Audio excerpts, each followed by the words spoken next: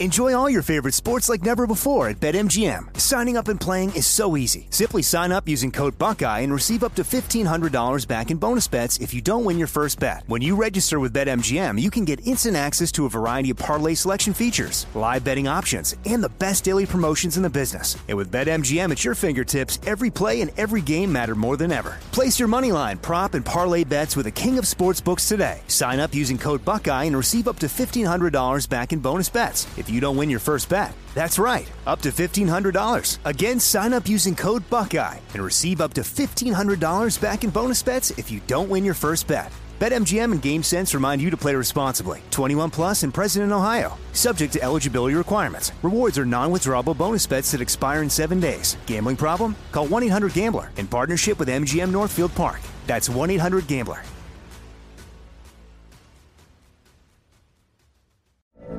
From BBC Radio 4, Britain's biggest paranormal podcast is going on a road trip. I thought in that moment, oh my God, we've summoned something from this board. This is Uncanny USA. He says, somebody's in the house, and I screamed. Listen to Uncanny USA wherever you get your BBC podcasts, if you dare.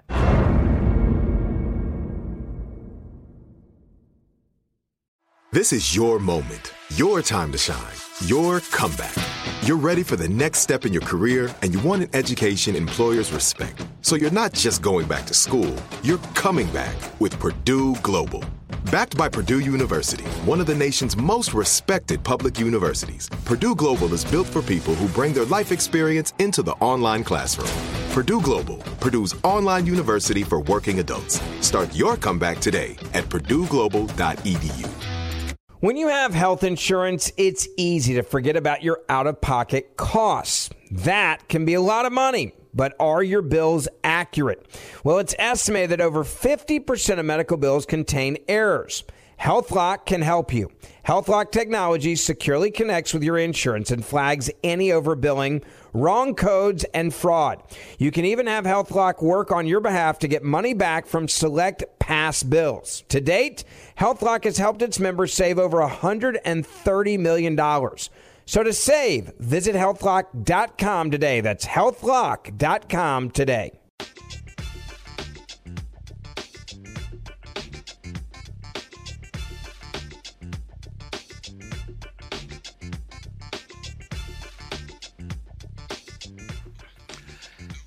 Hey folks, Roland Martin here. You're watching Roland Martin Unfiltered, broadcasting live from Birmingham, Alabama. I am here for our National Association of Black Journalists board meeting. Our convention will be here in Birmingham in 2023, and so we're certainly glad to be here. Today is, of course, January 9th, 2020, coming up on Roland Martin Unfiltered.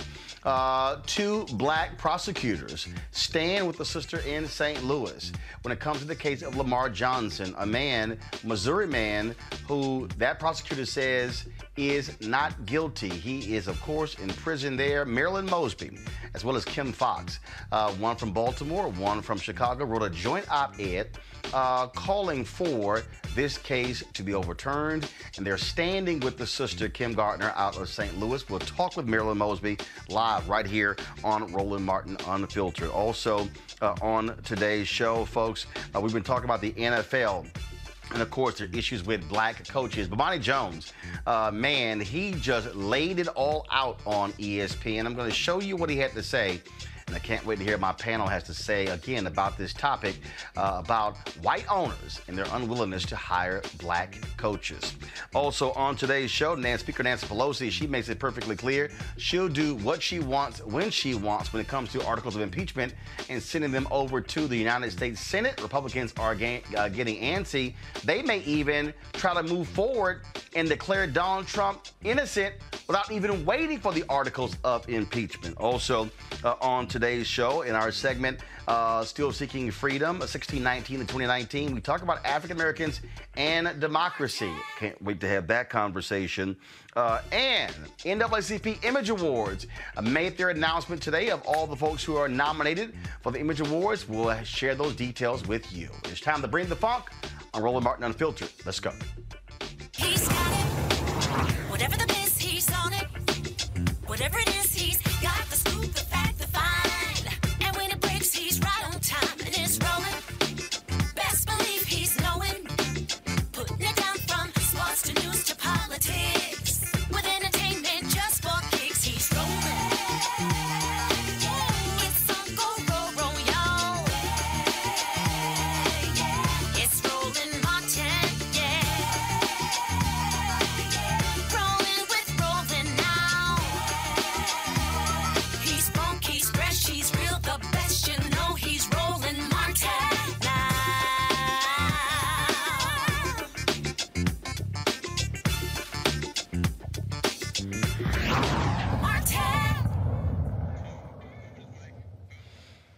All right, folks, glad to have you. Glad to have you here on Roland Martin Unfiltered. We're broadcasting live from Birmingham, Alabama, where, of course, I'm here for the National Association of Black Journalists for our, of course, annual board meeting that's taking place here. And so glad to be here, seeing all the folks who support our show from Birmingham. And so it's always glad to be back here.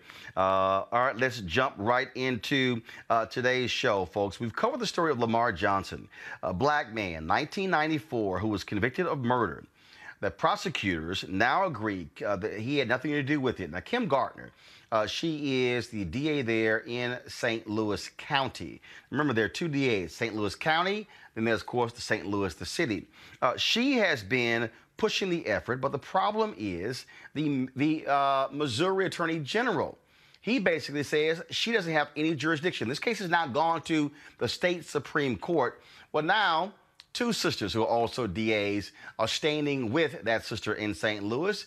Kim Foxx, of course, the prosecutor in Cook County in Chicago, and Marilyn Mosby, they're in Baltimore. Both of them wrote a joint op-ed on this particular case, and Marilyn Mosby joins us right now on Roland Martin Unfiltered. Glad to have you back.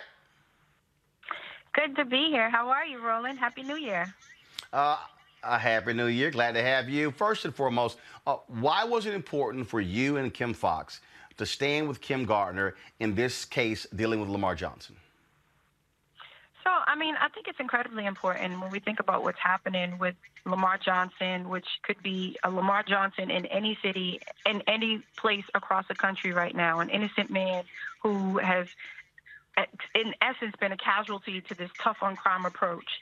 And when prosecution was at the expense of winning, you know, it was looking at convictions and there was prosecutorial misconduct.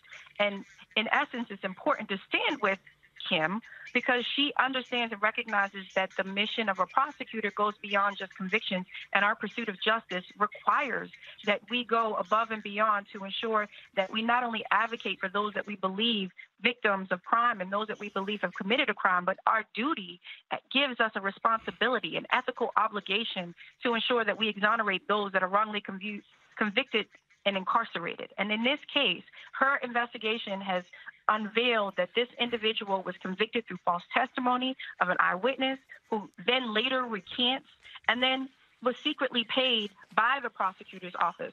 So as a prosecutor with the mission to obtain justice and to right the wrongs of the past, it makes sense. And we should be standing with her as well as everybody else in this country. Well, it's interesting here. You have, of course, a Republican Attorney General who disagrees with that. And I think and he's basically questioning whether Kim Gardner even has jurisdiction in a case that's in her jurisdiction.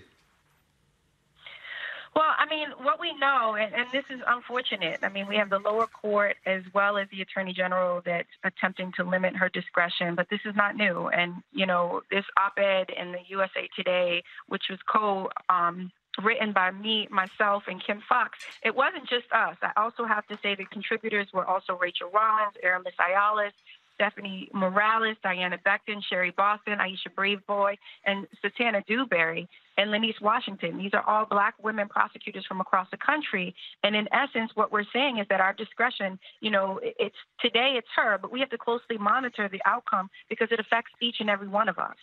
When we look at challenging the status quo, when we know about the keepers of the status quo, is that they don't like that. And the keepers of the status quo are responsible for mass incarceration, the overcriminalization of Black and brown people, tough sentences, and no redemption and second chances.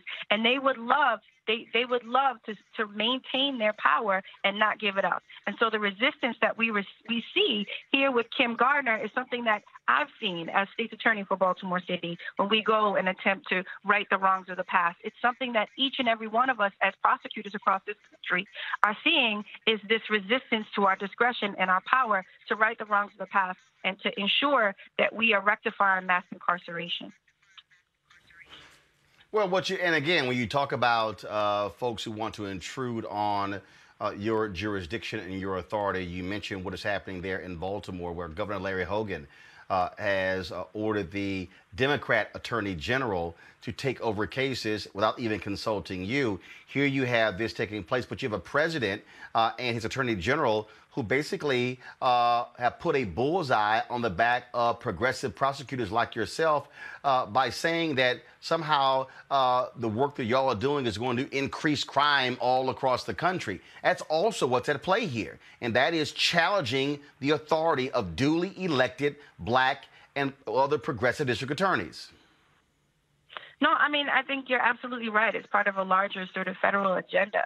I just recently posted my own op-ed in the Washington Post talking about this approach. And it's not just, again, Kim Gardner or Kim Foxx or Amos Ayala. It's something that we're seeing among all of us as progressive prosecutors. You know, we are being told that we're responsible for the increase in crime as a result of our progressive policies. And what we know is that these are the keepers of the status quo.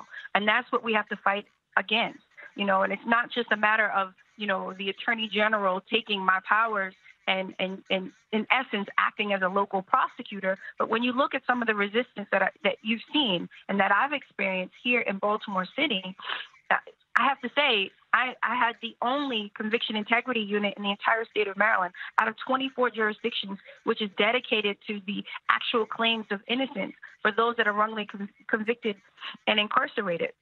When it comes to, you know, ensuring that just recently we had one of the largest police corruption scandals in the history of the country. And one of the things that we fought for, and I got resistance from the lower court that did not want to vacate convictions of those corrupt police officers. We then fought for the state law to change. And once we went to Annapolis to fight for it, I had my colleagues, the Maryland State Attorneys Association, that came vehemently against our position and testified in opposition to it.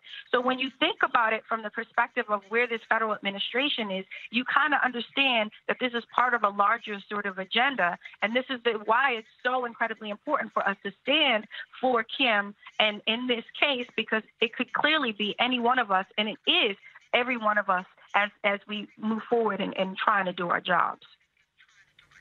And what also jumps out is that justice is supposed to be about justice. And when you have a prosecutor who has said without a doubt that this man did not commit the crime, to watch people essentially say, forget all of that, we're going to keep this man in jail, it shows you how tough this system is, that even when you have someone elected DA who reexamines cases, they're still fighting back because these prosecutors, who are largely white men in America, they operate as if they have done no wrong and they should not be questioned from anyone. No, I mean, I think you hit the nail on the head. At the end of the day, the individuals that are making decisions about folks every single day, and the majority and disproportionately what we know are poor black and brown people in the criminal justice system that are disproportionately within it, those individuals making those day-to-day sort of decisions, 95% of those individuals are white, 79% are white men, and as women of color, we represent 1% of all elected prosecutors in the country. And so I think it's important for us, you know, from some of the attacks that we receive, and not just the resistance from the legal entities, but from the personal and vitriolic sort of attacks from the FOP. You know, Kim Foxx was considered and told they protested outside of her house and called for her outside of her office and called for her resignation. You know, just recently the FOP called me an overzealous prosecutor, and as long as I'm in office, they're going to continue to keep their dues high, right? It's this type of vitriol, or to say, and Rachel Rollins was overzealous and they then reported her to the Bar Association and trying to take away her license. These types of attacks are dangerous because at the end of the day, we have been elected to do a job, and our pursuit of justice goes beyond mere convictions, and that's what we're going to continue to do, but we have to stand together in order to do it, because it gets rather lonely, I'll tell you that. And when you talk about that again, the fact that all of these sisters came together to do this, and what the reality is, just like you see the attacks on the squad in Congress, you've got people who are scared to death of black women. And the crazy thing is that voters, they're the ones who have put y'all in office. They're the ones who say, we agree with their positions. And to see the individuals, the organizations that have been responsible for mass incarceration, been responsible for wrongful imprisonment, been responsible for people being on death row for 10, 20, and 30 years and later found innocent. These are the people who do not want changes to this system. And they will fight tooth and nail to the death to ensure it doesn't change. And that's what we're seeing, and that's what we're pushing back against. I thought it was incredibly important, and you'll see every single one of us have an experience that is very similar. And so that's why we try to maintain and stay in contact with one another and encourage each other. And as I stated, if Kim Gardner and they're successful in ensuring that she's not able as a prosecutor to right the wrongs, which she's ethically obligated to do of the past, if she's not able to right those wrongs, that has an impact, and it sets a precedent for every single one of us. And so it's incredibly important, not only for us to write an op-ed, but for us to stand for her in whatever way that we can. And that's what we intend to do. Black and brown communities want and deserve long overdue changes in the justice system. And, we're not going to allow a few moments of resistance to deter us from that change. All right, Marilyn Mosby. Marilyn, State's Attorney there in Baltimore. We surely appreciate it. Thanks a lot. Thank you. All right, I want to bring my panel now. Of course, Dr. Greg Carr, Chair, Department of Afro-American Studies at Howard University. Erica Savage Wilson, she is host of Savage Politics Podcast, and also Pam Keith, an attorney and activist out of Florida. Pam, I want to start with you. You heard Marilyn Mosby there mention Aramis Ayala when she announced that she was not going to prosecute any death penalty cases. Then Governor Rick Scott went after her, criticized her vehemently, along with various police unions. We see what's happening in Pennsylvania, where Larry Krasner has been targeted by the Pennsylvania State Attorney General. You see what's happening, again, Larry Hogan partnering with a Democratic Attorney General and trying to usurp the authority of Marilyn Mosby. What is happening in St. Louis with Kim Gardner by this Republican Missouri Attorney General, same thing. What you have are largely white Republican men who do not want to see changes made to this system, and they are doing their best to harass black female prosecutors who want to right the wrongs of justice. Yeah, Roland, I mean, I think let's get down to the bottom line, which was that modern day policing is an outcropping of what was essentially a force that chased down escaped slaves way back in the day. Obviously, it's not the same thing, but it grew out of that tradition. And so it's always had as part of its DNA the policing and the controlling of black men as a part of its mission. That is just a historical artifact. Now, I'm not saying that all police officers are racist or anything like that, but what I am saying is that there has always been in our jurisprudence a tolerance for injustices visited on black men on the basis of suspicion. That somehow a miscarriage of justice that involves a black man is really not that big of a deal, which is what Black Lives Matter was meant to address.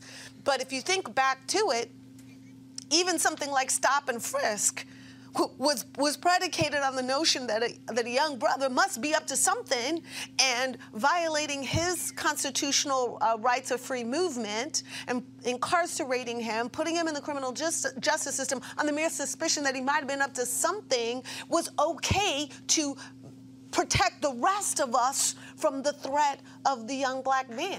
And that is an outcropping, and that is an outgrowth of that policing tradition from whence it very much began way, way back in the day. And so there are a lot of people who think that there's no great injustice in putting to death a man who is innocent because the system worked like it was supposed to in convicting him, even if it got it completely wrong. And they're more interested in protecting the system than actually getting a just outcome. Greg, we have look, when Anthony Scalia was on the Supreme Court, he literally wrote that if all the appeals were exhausted and things were followed and a person really is found, it really is innocent, and they're presenting evidence later, tough. That literally is the mentality of these white prosecutors who are targeting these sisters. Absolutely, Roland, and not just the white ones. If you look at Clarence Thomas's judicial opinions, and there's been a recent book, The Enigma of Clarence Thomas, that talks about his stance on this. The punitive nature of this system that isn't broken, that can't be reformed, that's working just fine.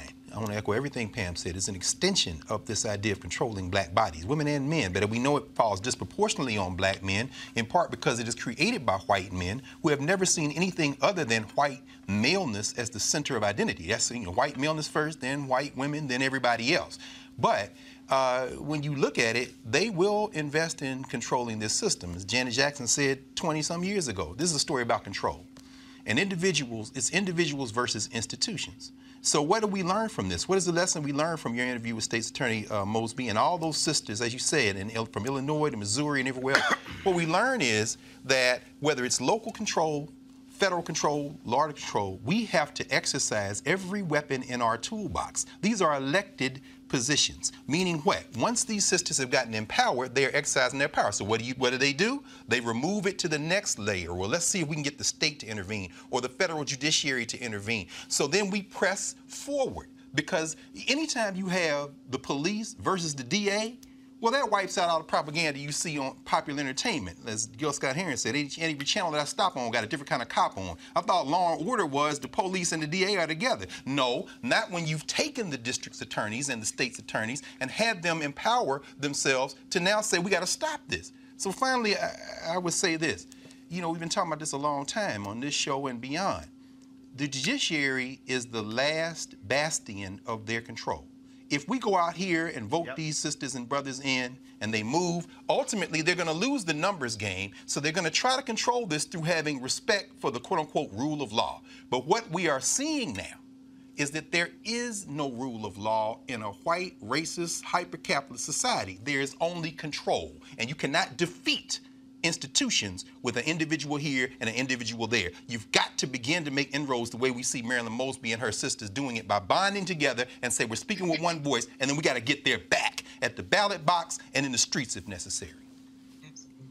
Erica, when you look at Doug Evans, of course, the DA who just recused himself from that case in Mississippi, this is a man who got smacked down 6 separate times by the federal courts for striking black folks from the jury in a capital murder case there. I mean, that's what we're dealing with. We can go all across this country where white prosecutors, largely white men, essentially were framing African Americans, were using their power to withhold evidence. I mean, we can go down the line. This is a significant problem. And what you see happening again in St. Louis is where this sister comes in, has this unit to examine cases like this to ensure that the right person is in jail. And you have folks like the Republican Attorney General fighting her, telling, how dare you, you have no jurisdiction here. Absolutely, Roland. And to put a name to what Pamela and Dr. Carr so eloquently described is modern day slave patrols. And what the onus is on is for us. So we've been talking about these are duly elected women. So a couple of things. These women are really taking care of one another. And then the question has to become, well, why are they having to do that work? They are duly elected officers of the court. Where are the people that are going to make sure, protect, and ensure that these all of these different instances of them being harassed and having these complaints that are issued by the FOP, who is a heavily funded police group, where are the people that are standing in lockstep in arms with these women to ensure that they are protected? So that's one thing. We've got to ensure that these women are protected at all costs, because as Marilyn Mosby said, they're 1% of the population, but they stick out like a sore thumb. And I do believe that one of the reasons that they are being attacked so heavily is that there is really thought around that there's not going to be really any protections around them. So really encourage for all of us as a body to be more educated as it has been done through this show, but to really understand what the role of the state's attorneys are, and prosecutors, so that when we hear and see that word, that's not automatically something that's associated with something bad, because they are doing the work. And then also we are continuing to see cases like this, like in the case of Jimmy Gardner, who was just released after 26 years in 2017, false testimony by a forensic scientist. So we have got to engage, as you continually do on this show, to not only have this relationship with the courts that's primarily negative and maybe brushed to the side, but to understand that, as Dr. Carr said, the judiciary is the last bastion. This is the last place that they are able, meaning white men, largely white Republican men, to establish some level of control over Black and brown bodies. And we are seeing it play out at 1600 Pennsylvania Avenue. We're seeing it with Mitch McConnell. They have no shame. They're doing it at the impeachment level. They're doing whatever in the hell they want to do. So it is up to us as a body to engage very intentionally, very purposely, to, number one, be more aware of what's happening around these Black women prosecutors, DAs, and then number two, to also be more involved and aware of what's happening with the courts, to ensure that when the time comes, that if any of us have to be facing any of these courts by way of discrimination or whatever it is, that we do have a mirror of people that do hold the same values that we do, because of, as of right now, we don't. The reason I'm connecting this, Greg, to what's happening on the federal level, and people keep hearing me talk about this, and folks like, why are you focusing on this? In fact, it was just announced today there's actually going to be a presidential forum finally in New Hampshire that is specifically about the courts.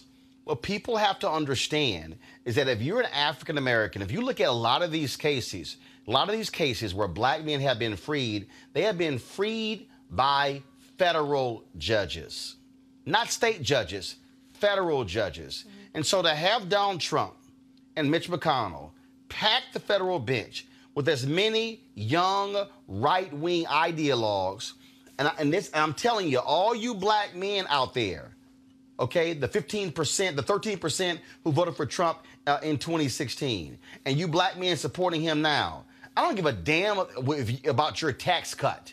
I don't give a damn when it comes to, how it impacts you.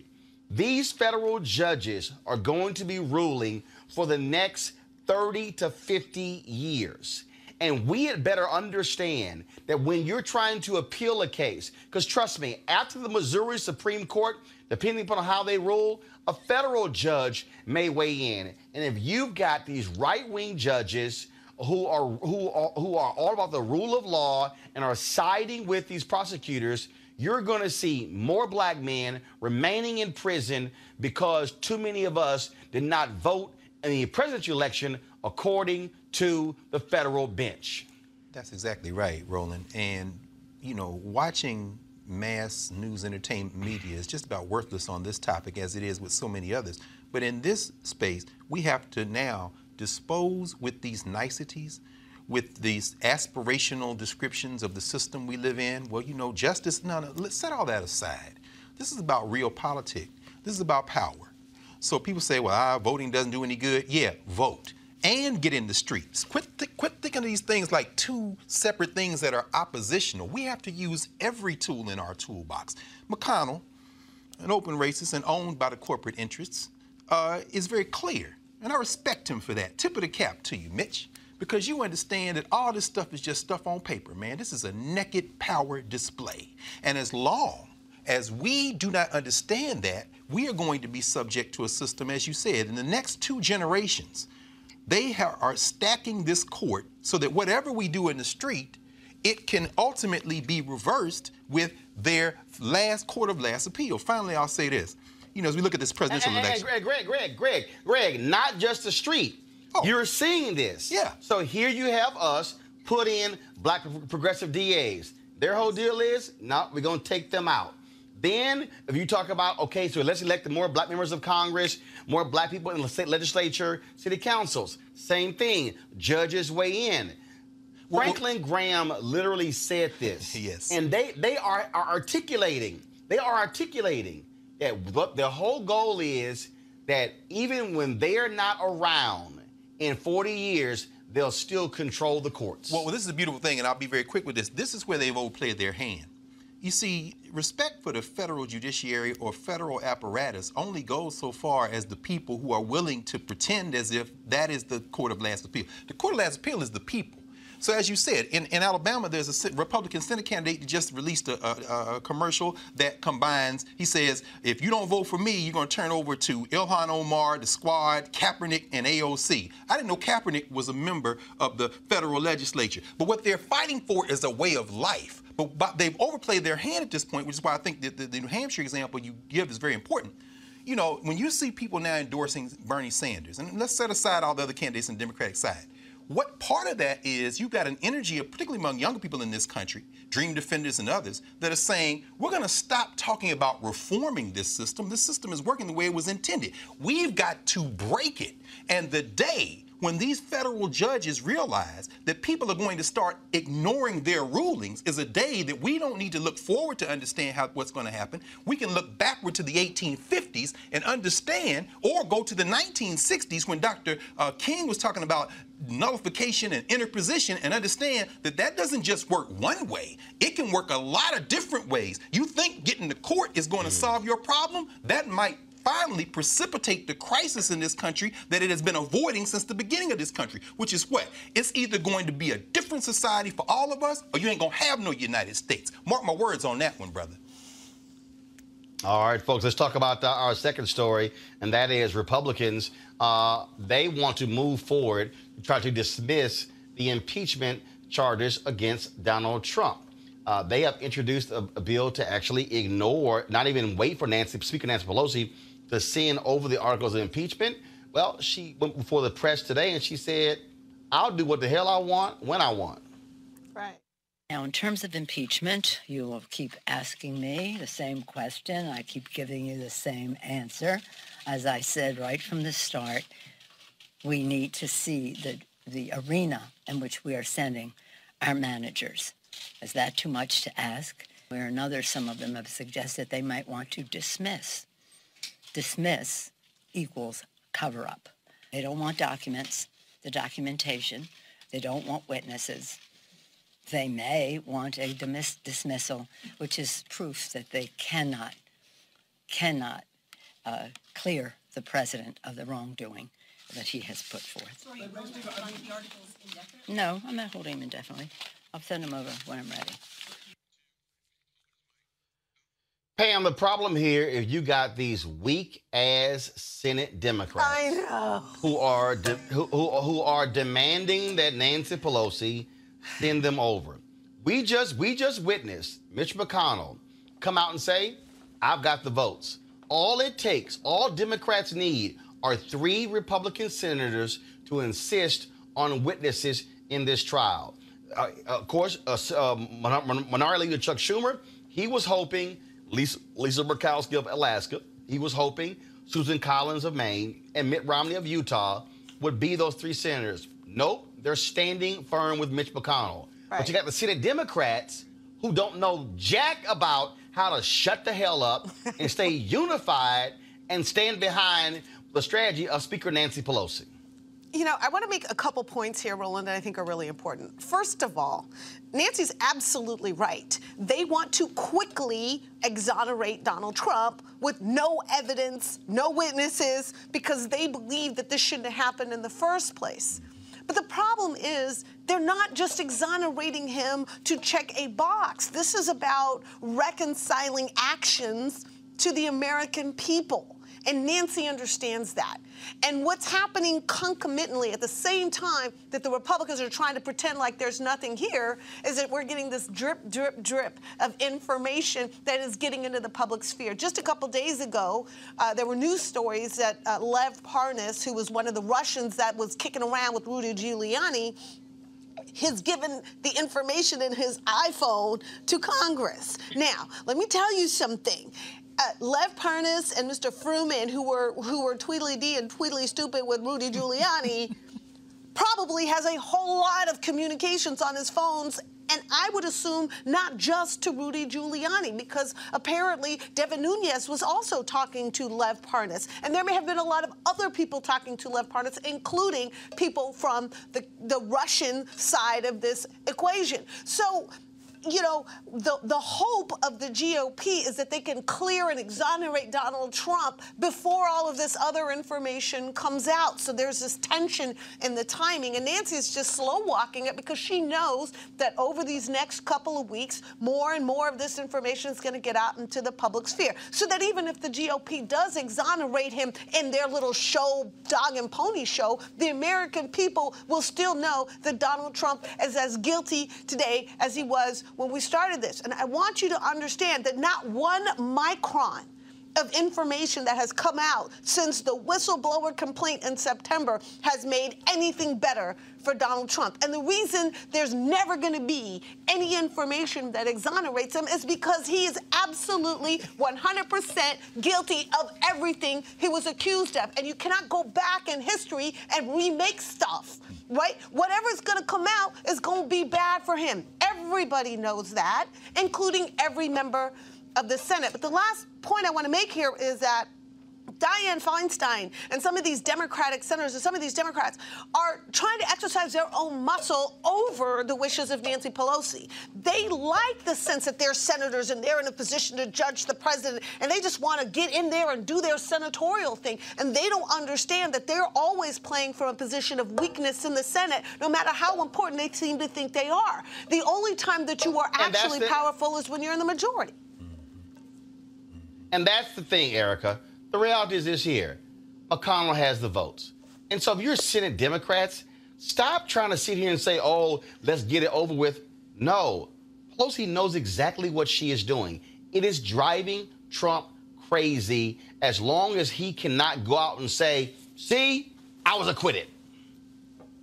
Absolutely. He doesn't have a paper that he can wave in front of the American people's faces. And the other thing, which is so sickening to me, is that Senate Democrats not understanding why every day, anytime a microphone is stuck in their face, anytime that they're provided an interview and they're asked these ridiculous questions about perhaps why they're not cooperating or why they're not pushing forward, pushing Speaker Pelosi rather to move these proceedings forward, is to go back to the December 12th interview that Mitch McConnell gave on Hannity's show, where he said that he is in lockstep with the White House and their counsel, and to the extent that they are going to coordinate to see this through. Why in the hell are they not hammering that point home every day so that as in repetition, that it is repeated over and over again to the media, who has failed by and large the American people, to say back, listen, let me explain to you what the Senate Majority Leader is saying back to all of you all. He doesn't give a damn about rule of law. He's saying that this is going to go the way he sees fit. And so that's something that should be repeated over and over again. I don't understand why they continue to fail, why they feel like they have to play ball. They just need to develop a spine and be tough. At the end of the day, it's called chess or you're playing checkers. And sitting Democrats, frankly, don't have the intestinal fortitude or the cojones of Nancy Pelosi, Greg. No, I mean, but Ron, it's interesting. There are many layers to this. When Bolton said that he'd be willing to testify before the Senate, don't think for a minute that there haven't been a number of conversations. There are a number of known unknowns. There are things we know we don't know. We don't know. We know they're coordinating, but we don't know what's going on. You know, after they stole that election a couple of years ago in 2016, now you've got all these interests that sometimes oppose each other. You've got the kind of Christian nationalist right, whether it be Pompeo and Mike Pence and them, who are looking in terms of foreign policy and thinking the war with Iran might lead to the attack on Israel, which then means we can get one step closer to the rapture. You got that interest with these Christian nationalists. Then you've got the corporate interests that are looking at foreign policy and saying, we don't need Donald Trump. So if Bolton says he's willing to testify, that could mean one of two things. Either one, Bolton and them talking, and he says, you know, you ain't got to worry about it. We're not going to call you with McConnell. Or Bolton is saying we don't need Trump anymore. Pence can run the country because he's with us on attacking in terms of foreign policy, and maybe they give Trump up. But these are interests that are at war with each other. McConnell says he has the votes because they understand at this juncture they don't need to sacrifice Trump. But if they do sacrifice Trump, they've got Pence waiting. So don't think, and let's just set aside Murkowski and Collins and all that old BS. You're thinking about elections. Finally, we'll say this. I agree with everything Pam said and everything Erica said and what you said. Pelosi has no interest in advancing this because she doesn't have to. And this, as Pam said, it could keep dripping out. Nothing is going to exonerate. She's got another potential impeachment charge in terms of obstruction of justice as this thing wins its way through the court. And Don McGahn, the White House counsel, may be compelled to testify. They can always have another article of impeachment. But let's pay very close attention to the end game. Whether it's domestic policy in terms of the federal judiciary, foreign policy in terms of war policy or Iraq or extended presidential powers, nothing changes if Donald Trump is switched out as the president of the United States. Now the question becomes, as we've heard, are you now going to now show how Pence was involved? Right. How these other people were involved? Because if this doesn't cut the head off the snake getting rid of Donald Trump. And Mitch McConnell and Nancy Pelosi are playing a political game, but never forget the underlying objectives. This doesn't stop the train that they're running in the Republican if Donald Trump is gone. Right. But I think absolutely. Folks, one second. Sorry, I gotta go to a break. Okay. We come back. We gotta do our 2019 segment. Still Seeking Freedom. You're watching Roland Martin Unfiltered. You want to check out Roland Martin Unfiltered? YouTube.com/Roland S. Martin. And subscribe to our YouTube channel. There's only one daily digital show out here that keeps it black and keep it real. It's Roland Martin Unfiltered. See that name right there? Roland Martin Unfiltered. Like, share, and subscribe to our YouTube channel. That's YouTube.com/Roland S. Martin. And don't forget to turn on your notifications so when we go live, you'll know it. You want to support Roland Martin Unfiltered? Be sure to join our Bring the Funk fan club. Every dollar that you give to us supports our daily digital show. There's only one daily digital show out here that keeps it black and keep it real. It's Roland Martin Unfiltered. Support the Roland Martin Unfiltered daily digital show by going to RolandMartinUnfiltered.com. Our goal is to get 20,000 of our fans contributing $50 each for the whole year. You can make this possible. RolandMartinUnfiltered.com.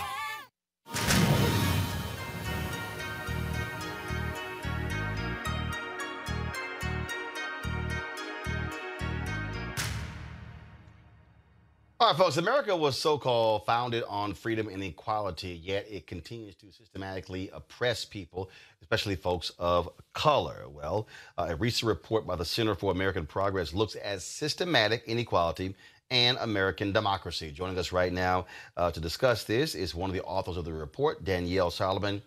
Looks like we lost the guest there. Folks, let me know if we get her back. Again, this report talks about systemic inequality when it comes to American democracy. And I'll start with you, Erica, on this. I mean, the thing that's interesting is that I love these people who talk about freedom. I love these people who talk about the military. They talk about fighting for our rights. Yet, if America truly believed in equality, there would be no need for the 13th or the 14th or the 15th Amendment. There would be no need for Congress to have to try to fix the Voting Rights Act. There would be no need for the 1964 Civil Rights Act or 65 Voting Rights Act or 68 Fair Housing Act. And so part of the issue, and I think we have Danielle back, so folks, let me know if she's back. Part of the problem that we're dealing with in this country is that if America truly was about freedom and democracy and fairness, there would not be a need to have laws to enforce what white folks are already getting. And see, that's the thing I think when we have this conversation. Folks, is Danielle there? The control room? Okay, so Erica, that is the thing there. So when we talk about, again, freedom, it still boils down to freedom for white people, not everybody else. Right. All of those things that you just spelled out, those are applicable for white people only. This report should be required reading. The way that it's spelled out, post-Reconstruction, all the way down to our current time, to the gutting of Section 5 of the VRA. That is something that all people need to be in touch with, especially when we think about all of these different movements, that it was not just the South, that you did have in the 2010, 11, 12, and 13, states like California, states like Illinois and Michigan that immediately were writing to help ensure that the voting rights of folks of color were impeded. And so these are things that people largely need to know. Also, in what you are talking about regarding that report, Roland, is that it also spells out people have to have an understanding why the civil rights movement, that all of these movements that preceded and continued on after that have continued to do just that, to move, because there are past and there are current attacks to ensure that the one thing that speaks volumes, that ensures that there's representation that looks like people of color, that looks like Black folks, that looks like Chinese and Latino people are in place.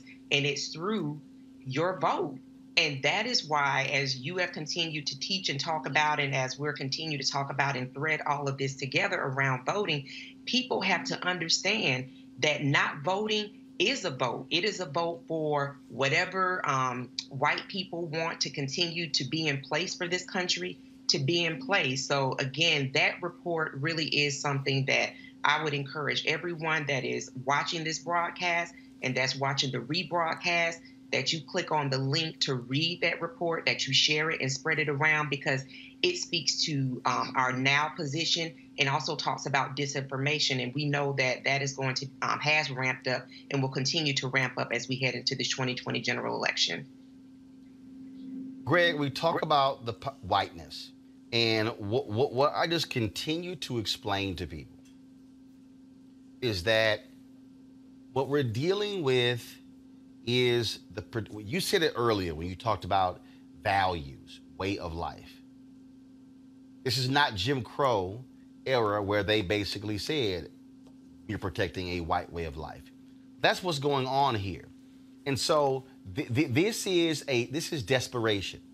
This is, oh my goodness, 2043, 24 years from now, we will be 47% of the population and they will be 53% of the population. This is this fear of, will they do to us what we did to them? So what we're going to do is we're going to enact laws. We're going to put up roadblocks and put up barriers to do whatever we can to slow down what is coming towards us like a freight train. That is what is driving public policy today. That is what is driving Donald Trump. That's what's driving his followers. That is what's driving today's Republican Party. That's what's driving the whole issue with the courts.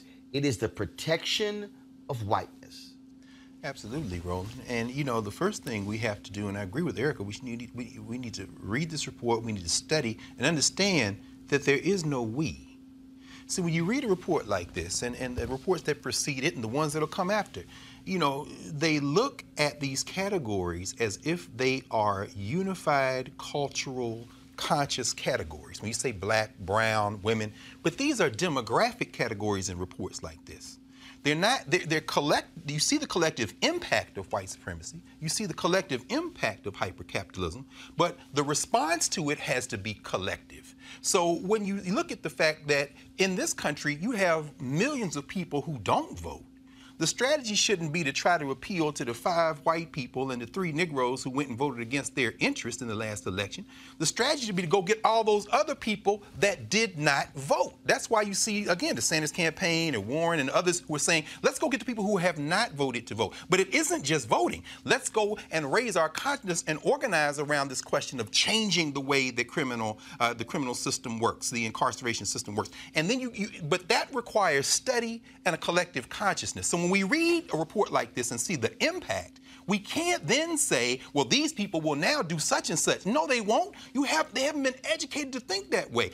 So they're bearing the brunt of this. Finally, this. When you're in control of a mechanism that began with an idea of exploiting other human beings and very quickly congealed around race as the factor you could use to exploit the vast number of them that you built the wealth on, then you don't have to go and convince other people to keep participating in that system once you've invested them with a little bit of benefit. And that's what whiteness does. If you want white folks who are poor, who are out here suffering, don't have any health care, are victims of to come on your side, you don't go out and try to argue with them over race because they're clinging to it as that little bit of benefit they got from these people who are really exploiting them. You go out and organize everybody else, and once they realize this train gonna run them over from the mass base as the demographic shift, they'll come on board or they'll get run over. But you gotta stop thinking about this as a system where everybody is aware of what's going on. That is simply not the case, which is why study is so important in this process. Right. You know, Pam, there's a story that came out today where, and this is the headline, Mike Espy will be Mississippi's first black senator in 139 years, but Governor Bryant of Mississippi says it would begin 1,000 years of darkness. Of course, Mike Espy is running against Cindy Hyde-Smith for the second time. But again, what this speaks to is the fear of what's happening. When Greg talks about going out and getting those voters, look, if you go back and check the numbers, Mike Espy lost to Cindy Hyde-Smith by about 68,000 votes. You had more black people who were eligible and registered to vote than who didn't vote, more than that. Take those poor whites as well. I mean, we can go down the line here. And so what we're dealing with here again, it is this fear. It's about control. It is. And it's about whiteness. And so when you see the Republican Party, when you see what they're doing everything to shave off votes here and there and here and there, it is because if they know if there's low voter turnout, white people, because they have larger numbers, they stand a better chance of winning, and that's why they are consistently trying to stop folks from voting because they understand what can happen when it's a high turnout. Agreed. And I will say this, Roland.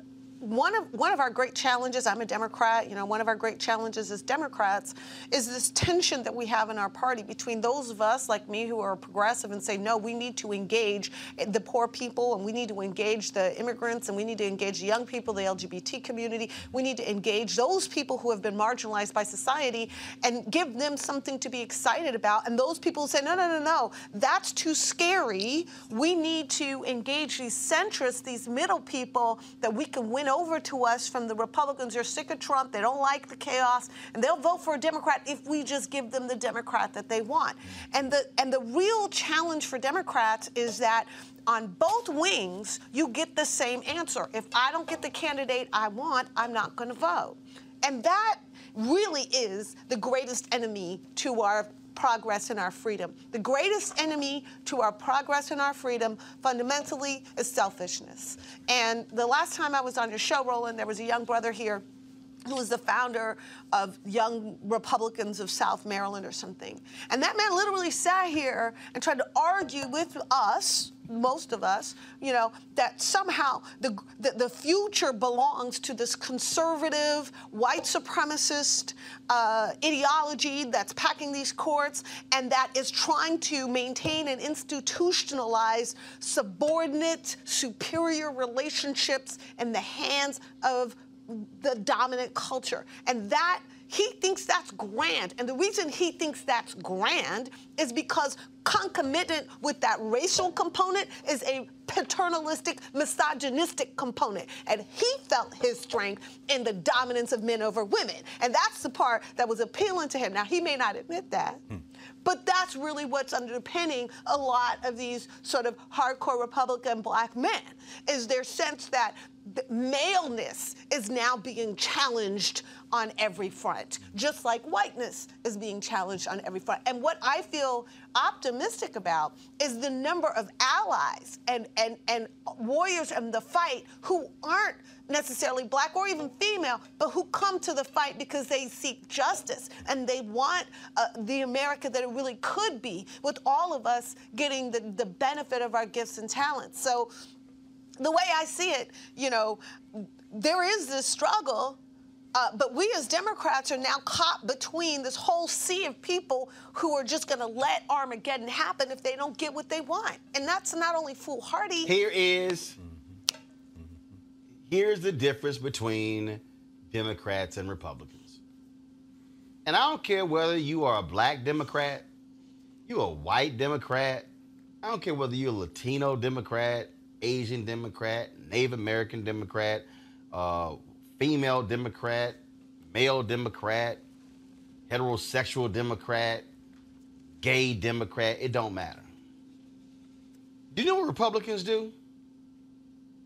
They put all that bullshit aside and they say, I'm voting Republican. Because you know what they understand? Power is power. What they understand is that when you're in power, you're in control. Their whole deal is, we'll figure all the other stuff out later. But we want to be in power.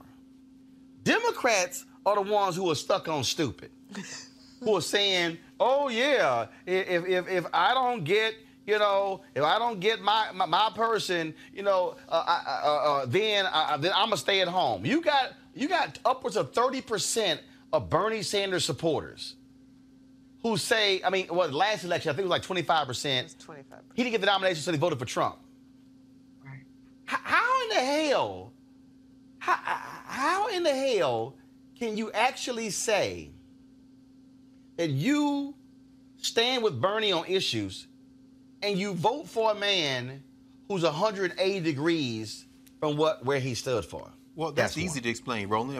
I don't say it's easy to explain. But go ahead. Oh, that's one. That's one. Two, I just told you about the federal bench. Here's the reality. The person who sits in the White House appoints those judges. Ball don't lie. So you're telling me I would rather have a Republican picking judges than a Democrat who I disagree with. That's called being a dumbass.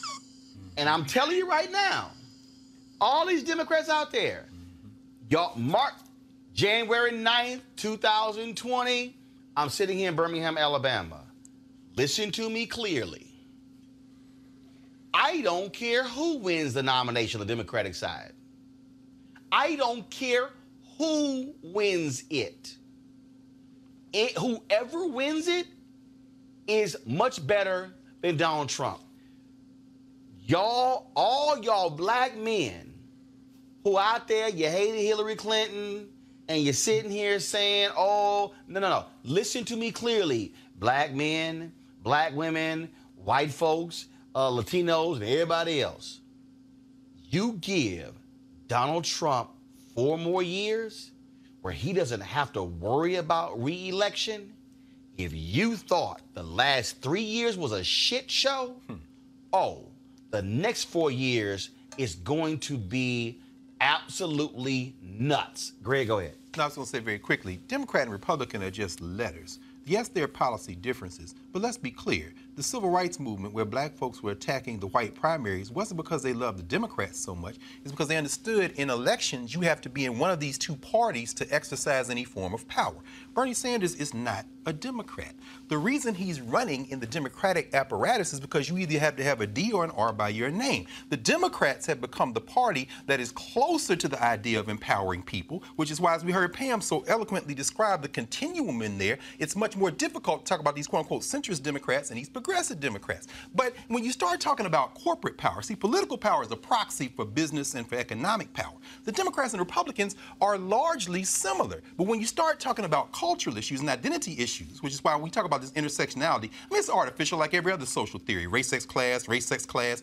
But people would vote for an Obama or Sanders and then turn around and vote for a Trump because their critique is of this idea of systemic oppression. So they think Trump is going to shake things up. Trump's not going to shake things up. But again, they're voting their identity as their politics. They're not looking at how this system impacts them. So what we're faced with is a situation where if we do what Pam has said, we do what Erica works toward, grow the number of people in the political process, let's say you get another fall off of if Sanders isn't the nominee or Warren isn't the nominee. If you've grown and brought enough people into the process, then whoever has the D by their name will win regardless of that. Now, Bernie's going to have to do a little bit better job of saying, look, I don't want you. And he's been saying it, but it still doesn't matter. As you say, if people are not going to vote, you've got to vote for whoever pulls the D. But let's not make any mistake and think that D and R is like we're watching a football game or a basketball game. Politics is a proxy for power, but behind politics is economics. So Sanders, not a Democrat, running in the Democratic line. Warren is a Democrat. Warren, this is a continuum. The Republicans can galvanize because they are like the Democrats used to be before the Civil Rights Movement. Race becomes the identity proxy for everything else. We've got to be smart about this and get beyond using our identity as the proxy for why we're voting and look at our interest, our life chances, which transcends race, as we know. Yeah. I'm telling you right now, for me, all this, I don't. Y'all can pick whatever issue y'all want to pick. Knock yourself out. Y'all can pick. Look, I know today Congressman Anthony Brown endorsed Pete Buttigieg. Today, the Dream Defenders, they endorse Bernie Sanders, and we can go all over. Here's what I know, and this is what I know from somebody who's been a student of history, who understands the importance of the courts. I need all of y'all to sit here listening to understand. When you talk about the advancement of African Americans, what we have been able to achieve, it has been because of the work that we put in the streets. It was because of protests. It was because of agitation. It was because of making demands. But it also was because we had some smart black people who understood the power of the courts. Let me be real clear. And yet what people don't understand is there was a lot of friction between Thurgood Marshall and Dr. King. Thurgood Marshall will often say, Martin goes out there and talks, but sticks us with the legal bills. Okay? You had massive egos running left and right. But do understand, without action in the streets, without action in the suites, there is nothing happening in the courts. Everybody had a role to play. Everybody. Here's what we understand, and why, for me, the only issue I'm voting on is the courts. Because I'm trying to get people, and I need y'all keep saying, man, why you harping on this here? President Barack Obama was only going to be there 8 years. Y'all can sit here and post memes, and y'all can post, oh my God, President for life. Y'all can post all y'all want about how we just love Michelle Obama, but this is an empirical fact. He was only going to be there 8 years, max. President George W. Bush served from 1988 to 1992. He served for one term. President George W. Bush is dead. The person who he appointed to the Supreme Court, Clarence Thomas, is still there. Yes, yes. What I'm trying to get us to understand, Judge Damon Keith, brilliant legal mind, brilliant legal mind, died last year at the age of 96. Think about that. That man spent more than half a century on the federal bench. Mitch McConnell has said, he articulated this on Sean Hannity's show. He said, we are appointing young men and women to these positions. If there is no issue, listen to me clearly, there is no issue, mining rights, environmental protections, national monuments, health care, criminal justice, housing. There is no issue that federal courts are not ruling on. And if the Republicans hold onto the White House, and if they hold onto the United States Senate, all of y'all out there who are saying fight this and march against this and protest this, you're going to get shut down by right-wing federal judges. So this election is coming down to two options. That's right. This election is coming down to either you're going to vote for Donald Trump or you're going to vote against Donald Trump. That's right. And so it doesn't matter to me who wins the nomination, because what I'm trying to tell y'all is these people are evil and they must be stopped. We're going to a break. When we come back, I got to show some love to my man Bomani Jones, ESPN. He laid down the wood on this issue of the NFL owners not hiring black coaches. We've been talking about whiteness, talking about protecting the status quo. He said what needed to be said and said it's time for us to stop making white folks comfortable on such issues. I'm going to play it next and discuss it. I'll fight on topic with my panel right here in Roland Martin Unfiltered. You want to check out Roland Martin Unfiltered? YouTube.com/Roland S. Martin. And subscribe to our YouTube channel. There's only one daily digital show out here that keeps it black and keep it real. It's Roland Martin Unfiltered. See that name right there? Roland Martin Unfiltered. Like, share, and subscribe to our YouTube channel. That's youtube.com/Roland S. Martin. And don't forget to turn on your notifications so when we go live, you'll know it. All right, folks, Bomani Jones is one of the smartest brothers on ESPN. First of all, you get 2 economics degrees. Hell, you got to be pretty damn smart. So they were discussing this whole issue of the Rooney Rule and these NFL owners who somehow just can't hire these black men who should be head coaches. And so Bomani was like, why we keep dancing around this issue? Let's just go ahead and lay out exactly what the fundamental problem is. He was spitting nothing but fire. And look, ESPN might hit us with a copyright protection on YouTube, so we might have to delete this clip. But at least in the live show, I'm going to play it for y'all if y'all missed it. Now, Black Twitter, we love talking about a whole bunch of other stuff, but everybody should watch what my man Bomani had to say about these white NFL owners. Check this out. So, Bo, why do you think the NFL head coaching landscape looks the way it does? Racism? Like this isn't some mystery. I think you got it there, too.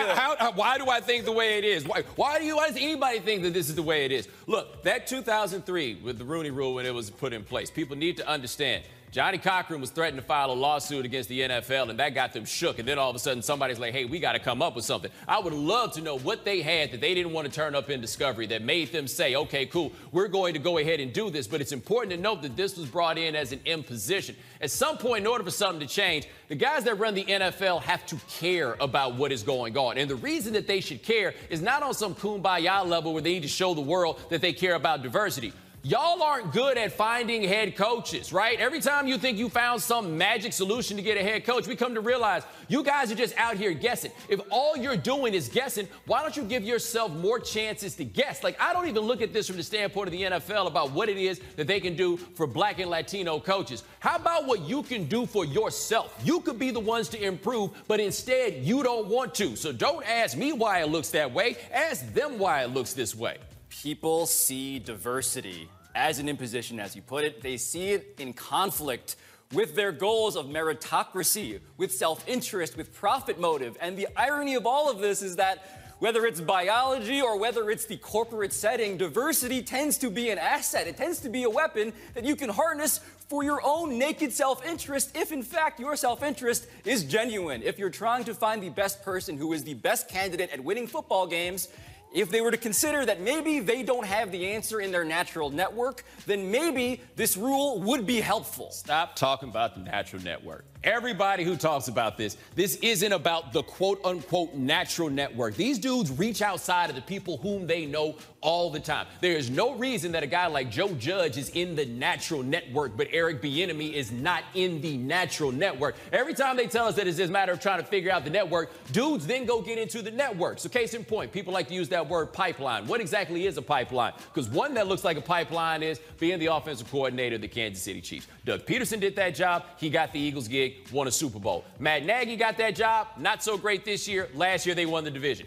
Eric Bieniemy has that job right now, and he probably going to have that job again next year. So anytime we start getting into this type, the idea is just networks, it's just about, no, it's about not hiring people who are not white. So I think when I say network, I should be clear. What I mean is to say that there are rooms inside of rooms when it comes to a network, right? There are the people that you associate with professionally. So yes, Eric Bieniemy, Andy Reid's coaching tree, right? That's a white guy, right? Matt Nagy, as you point out, all of that makes sense. But there's a room inside of that room, and that is the room where the jobs are. And so when I talk about network effects, it's not a value-neutral description. What I mean to say is people, for unconscious or conscious reasons, have an idea of what a coach looks like, what a hire looks like. And the reason why that person, Eric Bieniemy, may not match up with that idea, I would ask for introspection, right? As opposed to just, oh, wait a minute, that's not what I was thinking. I'm not asking for them to be introspective. I'm asking for them to stop. Even if you can't figure out why it is that you are that way, you have demonstrated that this is the way that you are. Why don't you change something? Because they don't think they're going to go talk to these other guys and find anybody that they think is worth hiring. Like, I am at a point now in discussing this where everything we do to try to soften this has to stop. So it's just like, oh, it's an unconscious or a conscious bias. It don't matter which one it is, because we've been telling you for decade after decade that this is what you're doing, and none of them really want to make any measure of change in spite of being told over and over and over again, this is what we're doing. We're not going to get to the bottom of solving this or any other issue that matters with race as long as we keep centering the feelings of white people when we talk about this. And if we keep talking about this in a way where we're just trying not to hurt people's feelings, then nothing is ever going to get done, because the only way to fix this is to hurt people's feelings. So what we got to do, like as a media, for example, we got to start shaming these clowns, man. Because whenever this comes up, somebody called me, they want to do an interview, and they ask me, well, what do you think we can do to change it? What the hell you mean we, right? What do you think we can do, or what do you think is going to happen? Are these guys just going, we just have to keep waiting on them? Why are we waiting? We got power to push them, except people don't like hurting white people's feelings. And the problem with asking for black people to answer this question, and specifically in this case, players to answer this question, because I've heard it theorized, right? Why is it that, for instance, the Kaepernick protest was such a dramatically national story? Well, it's because the players got involved, and therefore you got to enter celebrity and blah, blah, blah, blah. But in this case, you're going to ask these guys to protest their potential bosses? Like, that's an unfair burden on that level, too. Especially when they're not like the coaching candidates. Pam centering the feelings of white people. Yeah, you know, Roland, the only other topic I can talk about as much as politics is football. And I am a huge fan of the game. And I will tell you, I remember back when Warren Moon was like the first black quarterback that got any kind of traction. And the theory was that black men were just not smart enough to be quarterbacks. Well, we've got a playoff weekend coming up, and virtually all of the star quarterbacks are black men. Mahomes, Jackson, Watson. Like, these guys are crushing it at the quarterback position. And what the NFL has discovered is that if you really want to win, then you put the best player in that position. And we are slowly evolving. That took a long time for that to evolve, a long time. But I do think that the NFL, I think, you know, Bomani's 100% right. We need to simply show and demonstrate that if it's about winning football games, you put the best person to coach your players. And if 88% of your players are black, why on earth do you think the best person to motivate them to win is white? I mean, I want to talk about Jason Garrett for a minute, who's no longer the head coach of the Dallas Cowboys. Jason Garrett could not lay claim to superlative talent in any aspect of NFL coaching. Not motivation, not X and O's, not recruiting, not anything. He was not a star play caller. He was mediocre at every aspect of NFL coaching. And Jerry Jones kept him in that incredibly powerful position, partly because he could control Jason, but also because his whiteness protected him from his mediocrity. But you get a Romeo Crennel or somebody like that, the first time they have a bad season, it's not quite happening. Even somebody like Mike Tomlin, who's had Super Bowl wins, is now on the hot seat. What I'm saying is very simply this. You have to be superlative to get a chance in the NFL. You have to be. You cannot be mediocre as a black quarterback. Thank God Mahomes and Watson and so on are hardly mediocre. But you really can't be weak in any area if you want to be a black coach in the NFL. And it's not like we don't have black coaches in the NFL. When it comes to recruiting, right, you're going to find a lot of black coaches in the NFL. And not only that, but you're going to find a whole lot more at the NCAA level. They're the ones that go out into Alabama, Mississippi, and find that talent. But then when it comes to actually putting that talent on the field and getting the best production out of that talent, they feel that only a white coach can do that. Well, that's ridiculous. And quite frankly, it's tinged a lot with that plantation mentality. Mm-hmm. Absolutely. Erica, here's the deal here. Bomani lays it out, and he's right. Enough with discussing the Rooney Rule.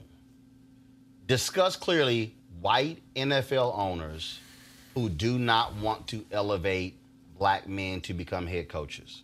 Now, I had some idiot on YouTube who say, why are you discussing this? This has nothing to do with black life. Yes, it does. Because, so let me Erica, you don't comment, but let me unpack this for the idiots. And yes, I'm calling them idiots because you've got to be an idiot to not understand what is going on. Matt Rule just left Baylor and signed a 7-year, $60 million contract. With incentives, he will earn up to $70 million. If Matt Rule gets fired, he still gets the money. Okay? So that's Matt Rule. What you don't understand is that if you're the black head coach, you hire your staff, which means that you then are hiring the next group of people.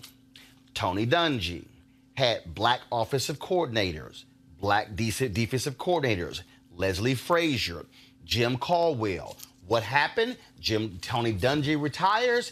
Jim Caldwell becomes head coach of the Indianapolis Colts. When he got fired from there, he later became head coach of the Detroit Lions. All right? Jim Caldwell should be getting a shot.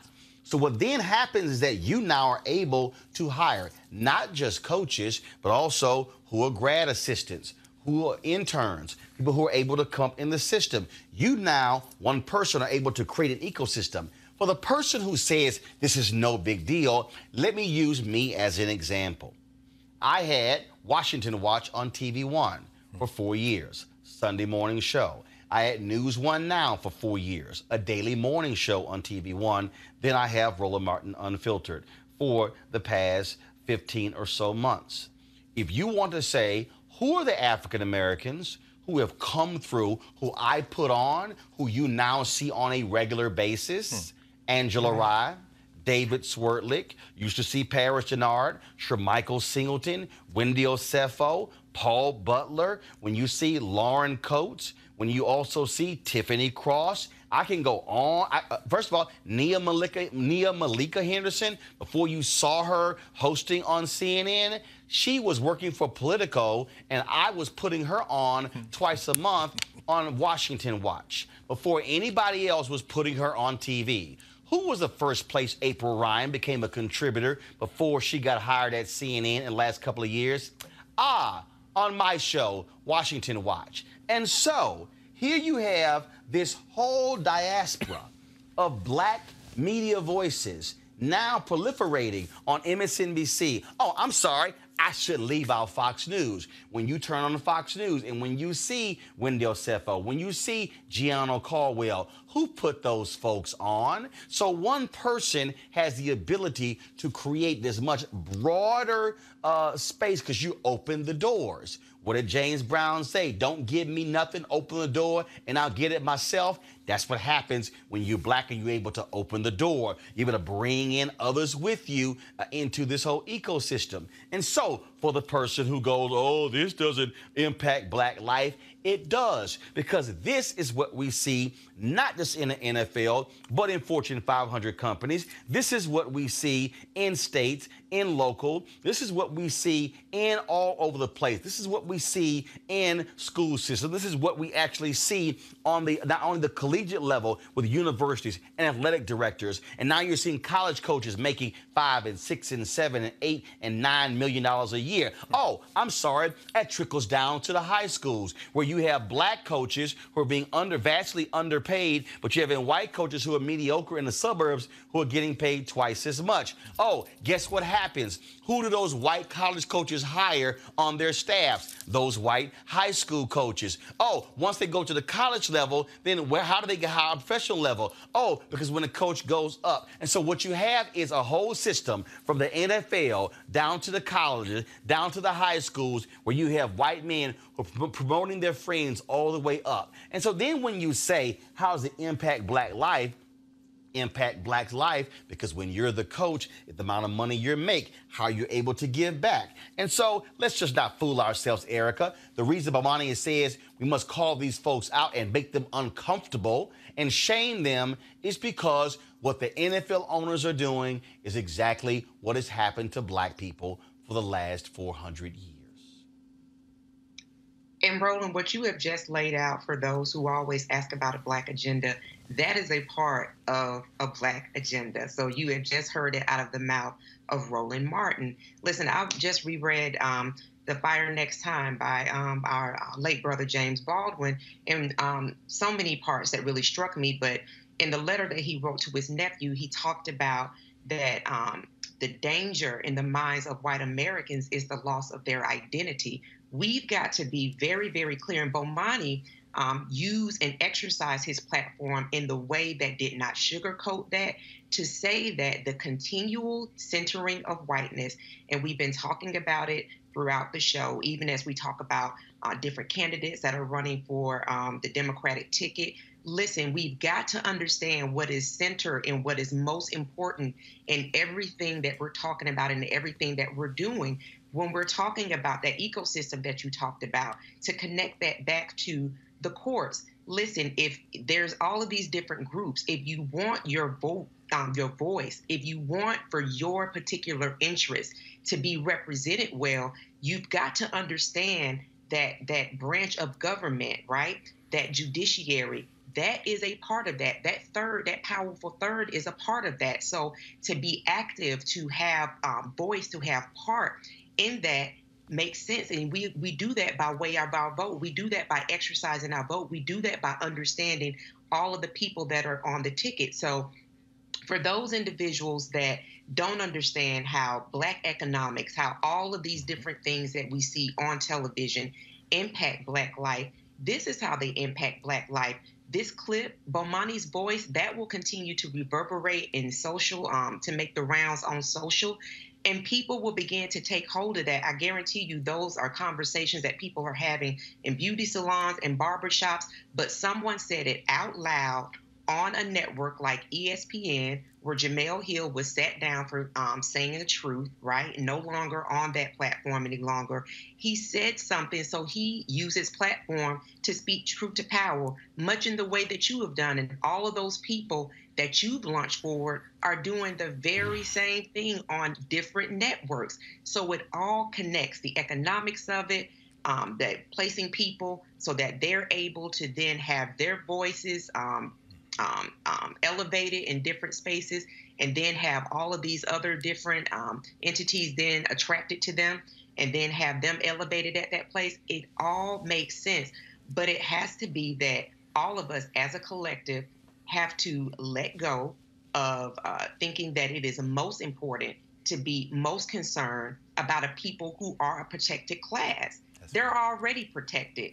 We are the ones, black and brown people, that have been fighting and will continue to fight for our voices, for our humanity to be heard and to be respected on a daily basis. That's right. That's absolutely. At the end of the day, Greg Carr, what we're looking at is what is happening here, is what we know has happened. There are people who are saying, well, this has always happened. But the point is, as Frederick Douglass said, he said, power concedes nothing without a demand. What Bomani is saying is, if you don't call it out, what the hell are you doing? That's right. In fact, let me just continue in the vein. Pam has laid it out beautifully, and then Erica really tied it together and put that word collective at the center of this. We have to understand institutions and collective activity is what enables individuals. Individuals can influence institutions sometimes, but we have to think from a collective space, as what we've just heard Erica say. Let's think about this very specifically.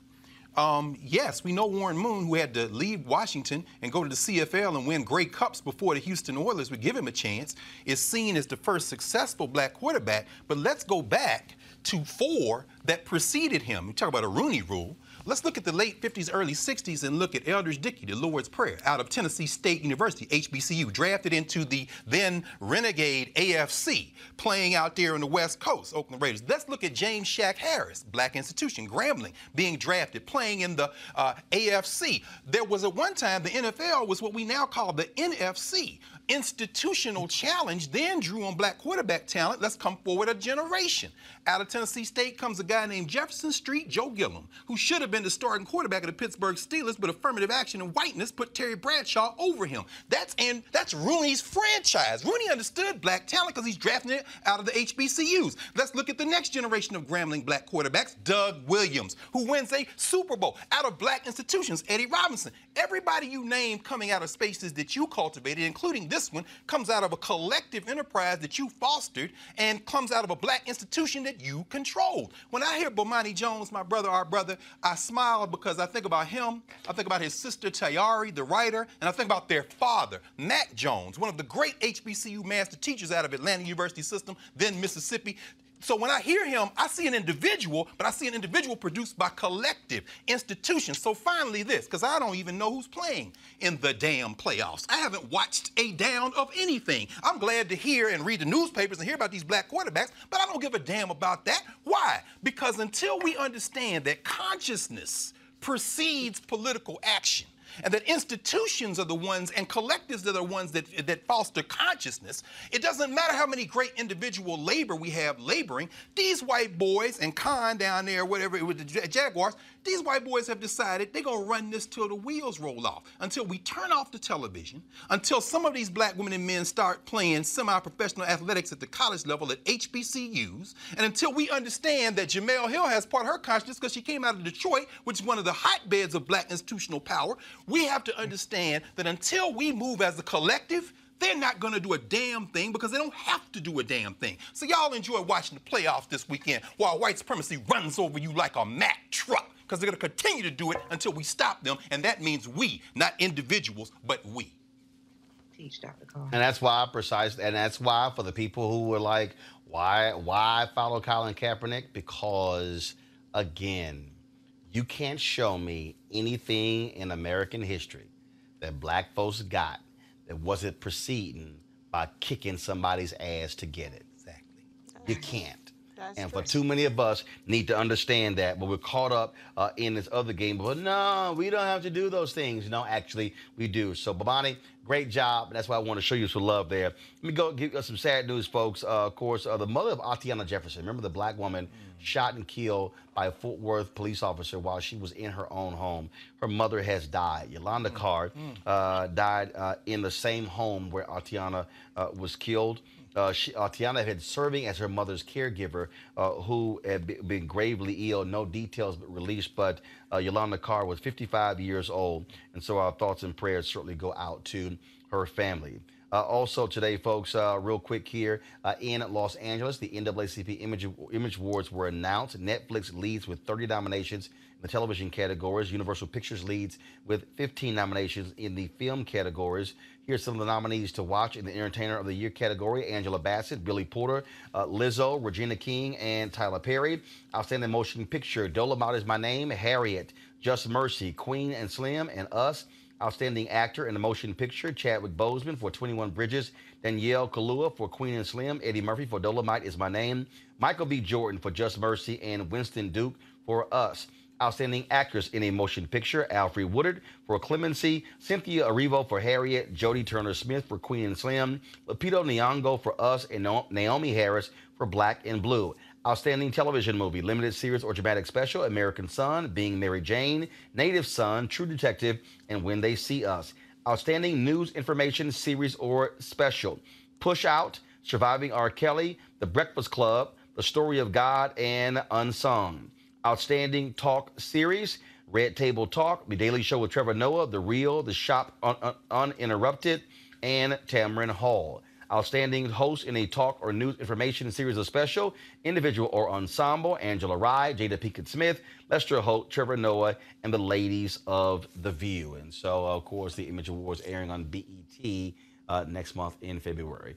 Folks, want to thank our panel there. Let me thank Pam, Greg, as well as Erica. All right, folks, we've got to go. Well, please, we want you to support Roland Martin Unfiltered.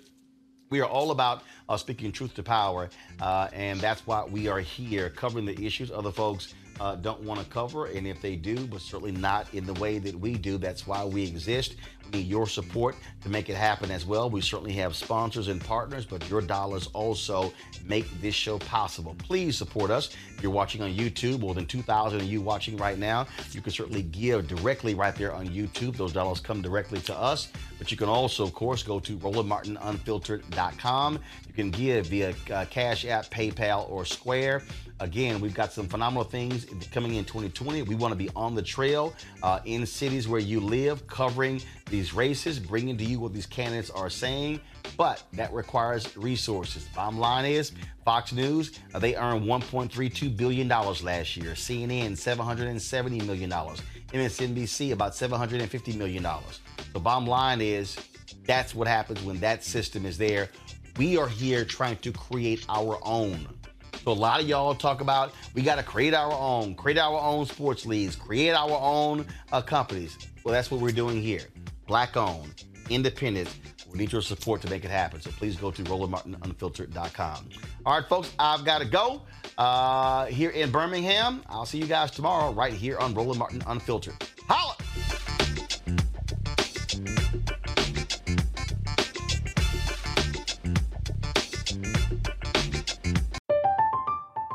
I'm Katya Adler, host of The Global Story. Over the last 25 years, I've covered conflicts in the Middle East, political and economic crises in Europe, drug cartels in Mexico. Now I'm covering the stories behind the news all over the world in conversation with those who break it. Join me Monday to Friday to find out what's happening, why, and what it all means. Follow The Global Story from the BBC wherever you listen to podcasts.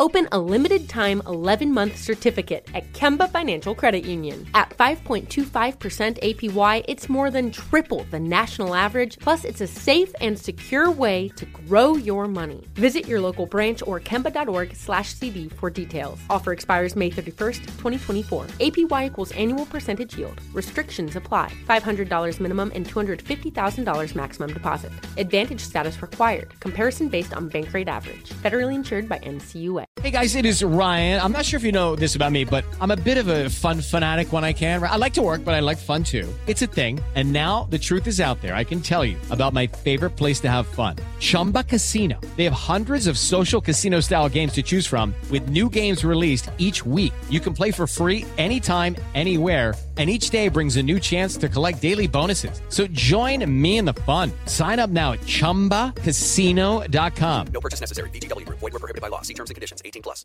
We are the voice of NASCAR. The green flag is in the air, and we are underway. The Great American Race. The Motor Racing Network. NASCAR Cup, Xfinity, and Craftsman Truck Series Racing live on your hometown radio station and MRN or NASCAR.com. Martinsville, Talladega, the Chicago Street Course. We have the side-by-side action and last lap passes for the win. Photo finishes. Ryan Blaney will win. The voice of NASCAR, the Motor Racing Network.